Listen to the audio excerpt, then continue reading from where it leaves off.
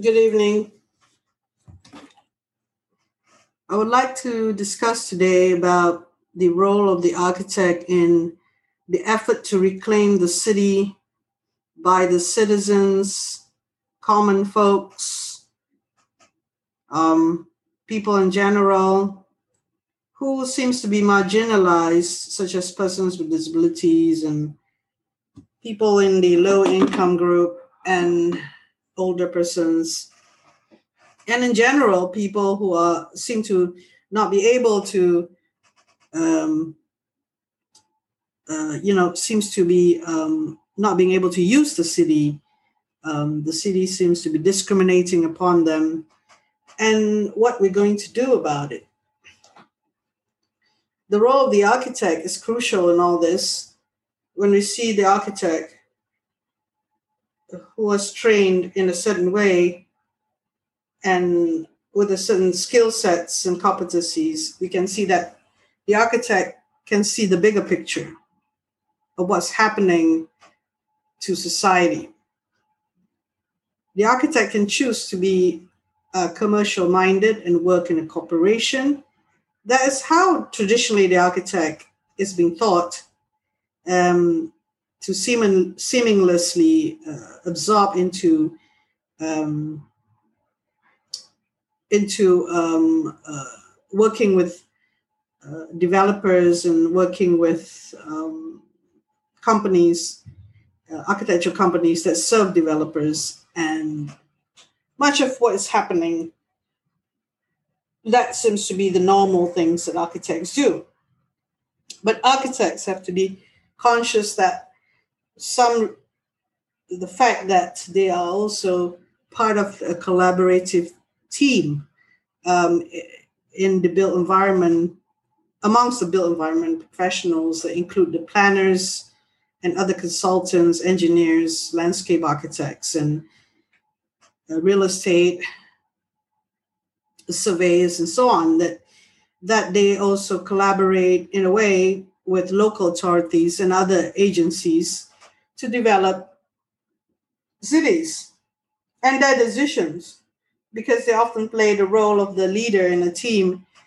They have to have a sense of fair play and deciding for people who are not able to bring this discussion to the development. So the architect with the conscience, we're looking at the role of the architect to be somewhat a conscience. When you talk about there are four sides really. If you look at reclaiming the city, there are north, east, west, and south of what an architect would. I mean, not necessarily all four, but to enable to reclaim the city, at least start of being one of them. And the north, you can see the conscience. This is not easy to be an urban activist. Um, the motivation for the urban activist, the architect as the urban activist or as the activist, they can even be social activists, they can even be disability activists, whatever they fancy, but basically an activist is when we say the conscience, an activist is a conscience, is people, individuals that becomes the conscience of the society. It's not easy to be the one reminding, to be the one cajoling, to be the one lobbying, to be the one persistent in reclaiming the city. Reclaiming the city, as we know it, is the title for this upcoming webinar. And what does that mean, reclaiming the city for the architect? So we're looking at the architect now, yeah? Motivation for the architect as an urban activist comes from much interaction with other activists, much reading, much following the news, much effort, maybe in writing, in in being with other people, in being with other like-minded consciousness. There are a lot of people who are tuned to this, to relate to that part of themselves where something's not right, there is imbalance in society and in how things are done. So there is a role for these people, and the architect fits into this. He or she is not. It's not an odd thing that an architect to do this, and it's been proven in Six Traditions by Charles Janks, in his book on late modernism, about architectural work that are acts of activism, propagating a certain ideology, or is part of a movement. That is something that has been done in history and continually to do so. Their work actually could be drawings, could be alternative master plan, or it could be a master plan itself that has these tendencies.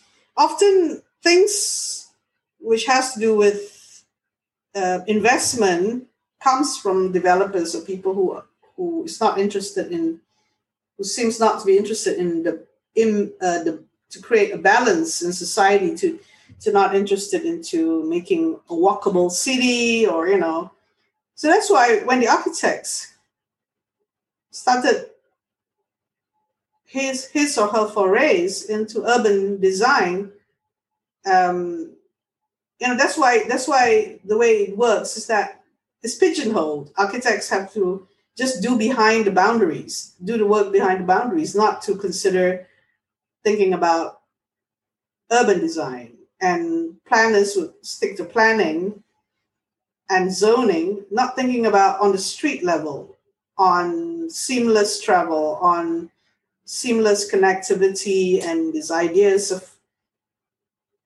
of making things more accessible.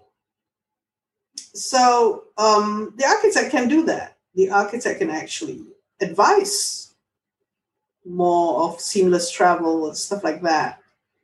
We shall go into that much later. So that's the north. When I look at this picture, on the right side, which is the east, is the collaboration. The architect as the collaborator.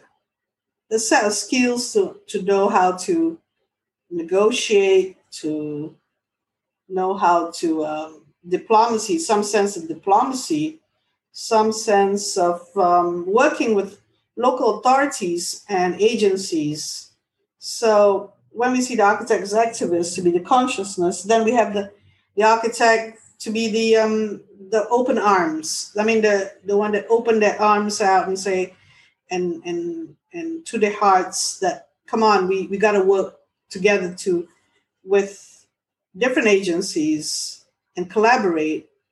And it could be another company. It could be corporations that are socially aware, are conscious about needing to improve the social environment. So the idea to collaborate is important for the architect to reclaim the city. On the Western side is professionalism. The aspects of professionalism as the architect enabler. When we talk about professionalism, that's the training of the architect. That the architect can be a moderator. And even in the professional practice, architect is the leader of the consultant team. So were thought about professionalism, were thought about how their role is in the construction industry, in serving for the client. So this whole process, when you talk about professionalism, is the process from A to Z. from the design conception to realization of the project and building of the project, and even monitoring the project, whether it works or not. You can see the architect enabler, and the architect enabler make it possible things to happen. So it's a hand, it's to do with the hands. It's to do with making things, it's to do with processing things, it's to do with managing things. So hand and eyes, yeah. And the fourth, the south, is about the architect, business, entrepreneur, or architect as a business or entrepreneurship. This is important also. The architect is not poor, yeah.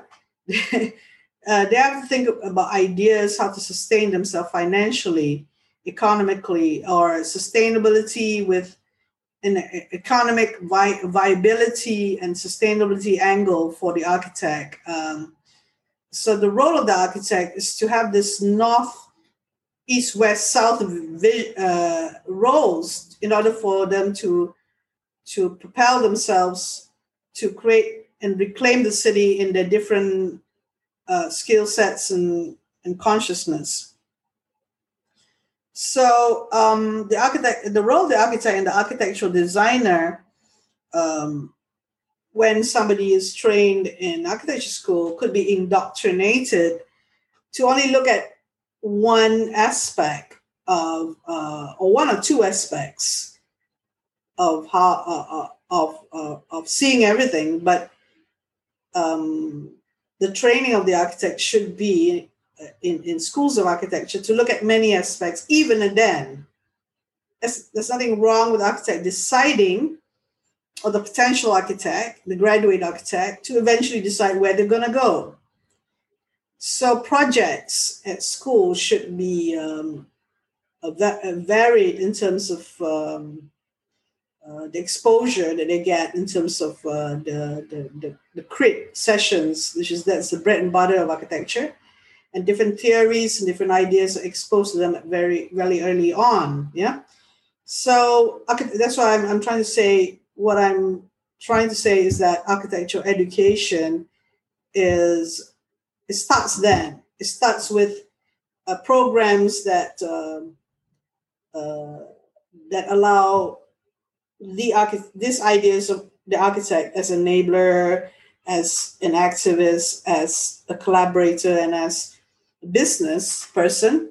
It should start at architectural school, and not just leave to chance, and not. And having all the set of skills is good for any sort of endeavor that the graduate will pursue. This adaptability, being able to adapt to different employment opportunities, and being able to be part of society, and not just one way of just going to commercial architecture, or just or designing within the boundaries. This is important, that the architect is able to be versatile and flexible and adaptable to whatever that society wants the architect to be. So I'm looking at that angle because the professional, the built environment professional, is someone that feels far off from people. It's like another planet. People can't really reach to get to know the ideas of building professionals. It should be more accessible, more available, these ideas. And of course, we can do events such as what we're doing now for Reclaiming the City, but there should be more of it, and others should listen in. And that's what we did in a design thesis program that we run for the last 2 years. We were conscious that they were doing in the projects in a B40 population in Kampung Kerinci, and with issues such as traffic congestion, lack of recreation, lack of opportunities there. And then they were doing also the Petaling Jaya Old Town, where there's lack of abandonment, aging population, and just very much uninspired environment. So these two contexts, two sets of students engaged in a year-long program to do their design thesis. And it's under the context specificity and solving a problem, solving specific problems, sort of approach, which motivates the student after they search for the topic titles. And the projects were varied from markets, schools, libraries, street market, healthcare centers, a variety of schools, from vocational training to kindergarten, secondary, primary, all that. So we see that if we have this sort of program in architecture school, the students tackle something very challenging, because they have they don't do a fantasy thing where they put their blinkers on and do the design, and presto, you're applauded for your beautiful drawings. They actually had to when they went to site, they had to the appropriateness of where the site is, the specific sites that they identified needed the specific problems to resolve. So they had to serve for the site for that 1 year long. They had to serve for the people who use it. They had to serve, all their skills is trying to deal with a real problem in a sense. And that was the great thing about training architects to be an activist, a collaborator, and making sure that they're professional about it, the design process until the end. And there's a sense of entrepreneurship as well. And there are a few projects that actually produced some products that were interesting it could have been developed into a business. So we end there, this idea of the role of the architect. And thank you very much for listening.